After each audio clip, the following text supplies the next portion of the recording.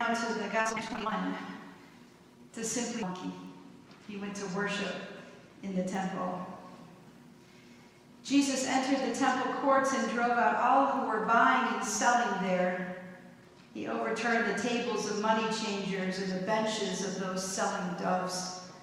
It is written, he said to them, my house will be called a house of prayer, but you are making it a den of robbers. The blind and the lame came to him at the temple, and he healed them. But when the chief priests and the teachers of the law saw the wonderful things that he did, and the children shouting in the temple courts, Hosanna to the Son of David, they were indignant. Do you hear what these children are saying? They asked him. Yes, replied Jesus. Have you never read? From the lips of children and infants, you, Lord, have called forth your praise. And he left them and went out to the city of Bethany, where he spent the night alone. This is the word of the Lord. Thanks be to God. Let us pray. Holy God, may the words of my mouth and the meditation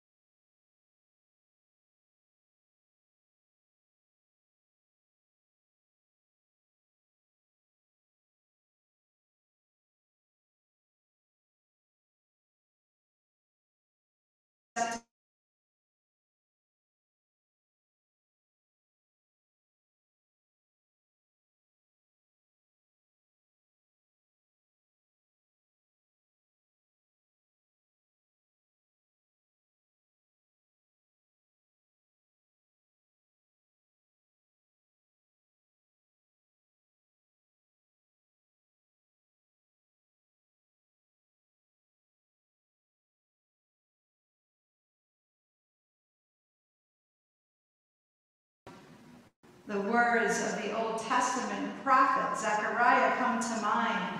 Shout, daughter of Jerusalem, see your king comes to you. Triumphant and victorious is he, humble and riding on a donkey. The crowd received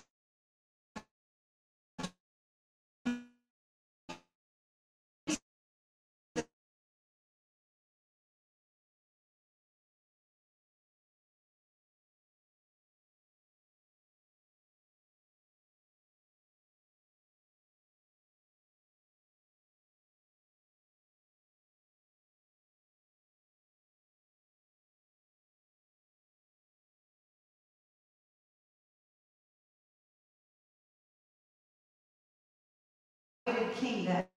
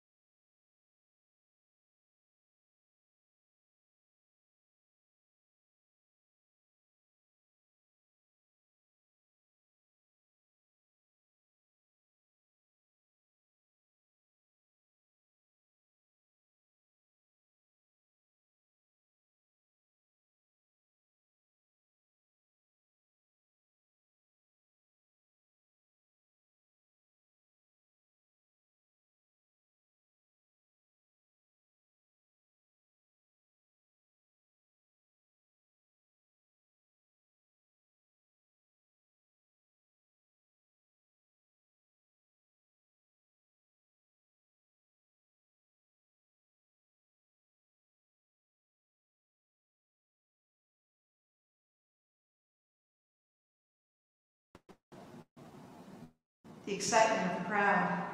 It would soon fade when Good Friday rolled around. Many of the same faces that had shouted Hosanna would shout, "Crucify him." Their love for Jesus had been based on what he could do for them. Once Jesus entered the city, the people didn't know what to do with him. Jesus, he wept over his people. He overturned tables. He cleansed the temple. He denounced the destruction of Jerusalem, the holy city itself. What kind of long-awaited king was this, they wondered? He was a different kind of king. Like most of Jesus' stories, one didn't know what to expect of him, only to expect the unexpected. Rotten prodigal sons, welcomed Samaritans, are the ones who help rather than the priests and the ministers who should. And then the smallest mustard seed becomes this immense tree. So from the start, from the manger to the empty tomb, Jesus, our King, makes quite an entrance, and he challenges our every expectation.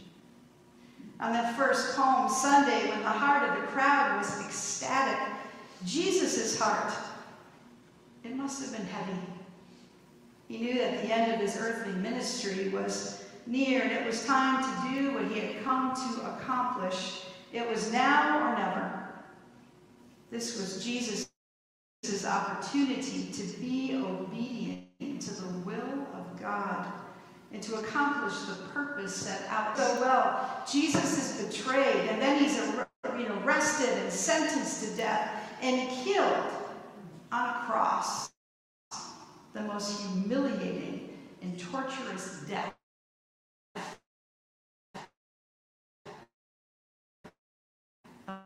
of that day. And we know it's coming in us will only intensify in these next days as we move through the course of our Holy Week. The passion story of Jesus Christ from Palm Sunday to Easter morning is too big to be overshadowed and passed by, because when Jesus is raised, he actually succeeds in putting death to death. He smashes the status quo. He turns the tables on those who see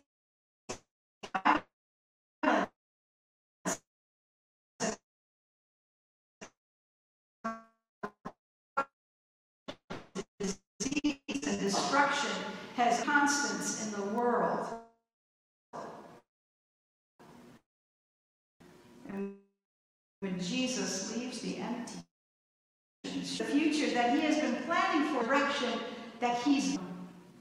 But what is the full impact of Palm Sunday? What does it mean for us to live as followers of Jesus the Messiah, as opposed to Jesus the King nobody expected or ever wanted? What will it require of us as we live in the world who, like the crowd, we want what we want? We want our needs met, and more often than not, we're comfortable with taking what we want by force, and history has shown us that. And Jesus tells us that to follow him, we must love our enemies. We must do good to those who hate us. We must bless those who curse us. We must pray for those who want to make us suffer. This approach has never sat well with popular culture, even today. But there is following Jesus. When we follow Jesus, we become clear about where we stand as a Christian. To be a Christian is to be about Christ. It means listening to Jesus and what he has taught us. It means taking a good hard look at our attitude, our choices, and our lives. It requires us to be something we're told not to be in this day and age, vulnerable to Jesus. It is becoming the city. We are to be the city gate, asking Christ to enter our life and give us clarity about what it means to be a Christian. It is accepting the invitation to love him, picking up the challenge to love and serve others in this all too suffering world. And the Palm Sunday story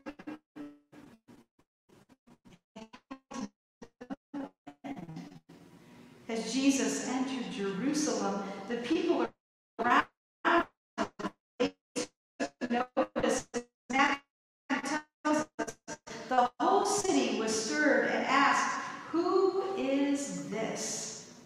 And we too must ask the question today, who is this? In particular, we must ask, who is Jesus to me?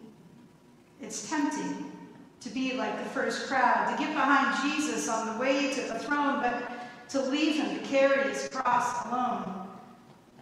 But we cannot be so shallow that we would wave our palm branches on this one Sunday a year, but then forget him the rest of it.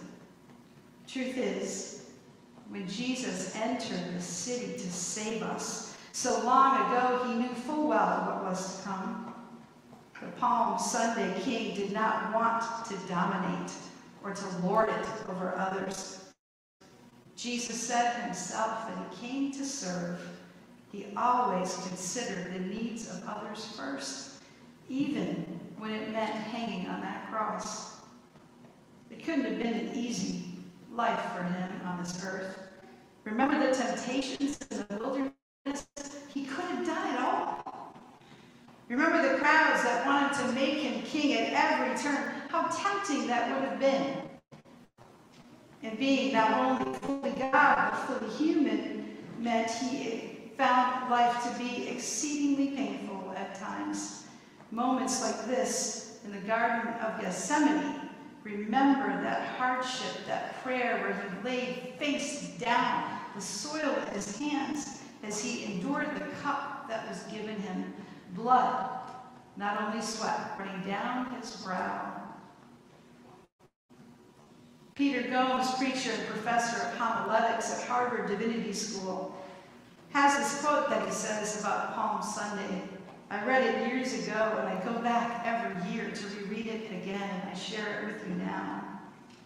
The reality of Palm Sunday is that God's love is the only thing that makes suffering, conflict, and tragedy. God's love does not do away with conflict and tragedy. God's love is the thing that makes it possible to bear it, to see it, to share it, to understand it, and to pass through it. The crowd anticipated that Jesus would enter their city and intervene in the circumstances of their lives, and he did. And it gave them a future with hope. We can do the same. Shout, sons and daughters of Rosedale, see your King. He comes to you today. There is a life ahead of us and a purpose for us, and none of us knows how long that life will be. But we do know that Jesus' purpose for us is to love him and to love others with the kind of love that makes all the difference in the world. He calls us to keep the light of our faith alive as we now follow him into the darkness of Holy Week. And then we shall emerge from the empty tomb by his side on Easter morning, ready to love as he loves and live as he lives. For Alleluia. Amen.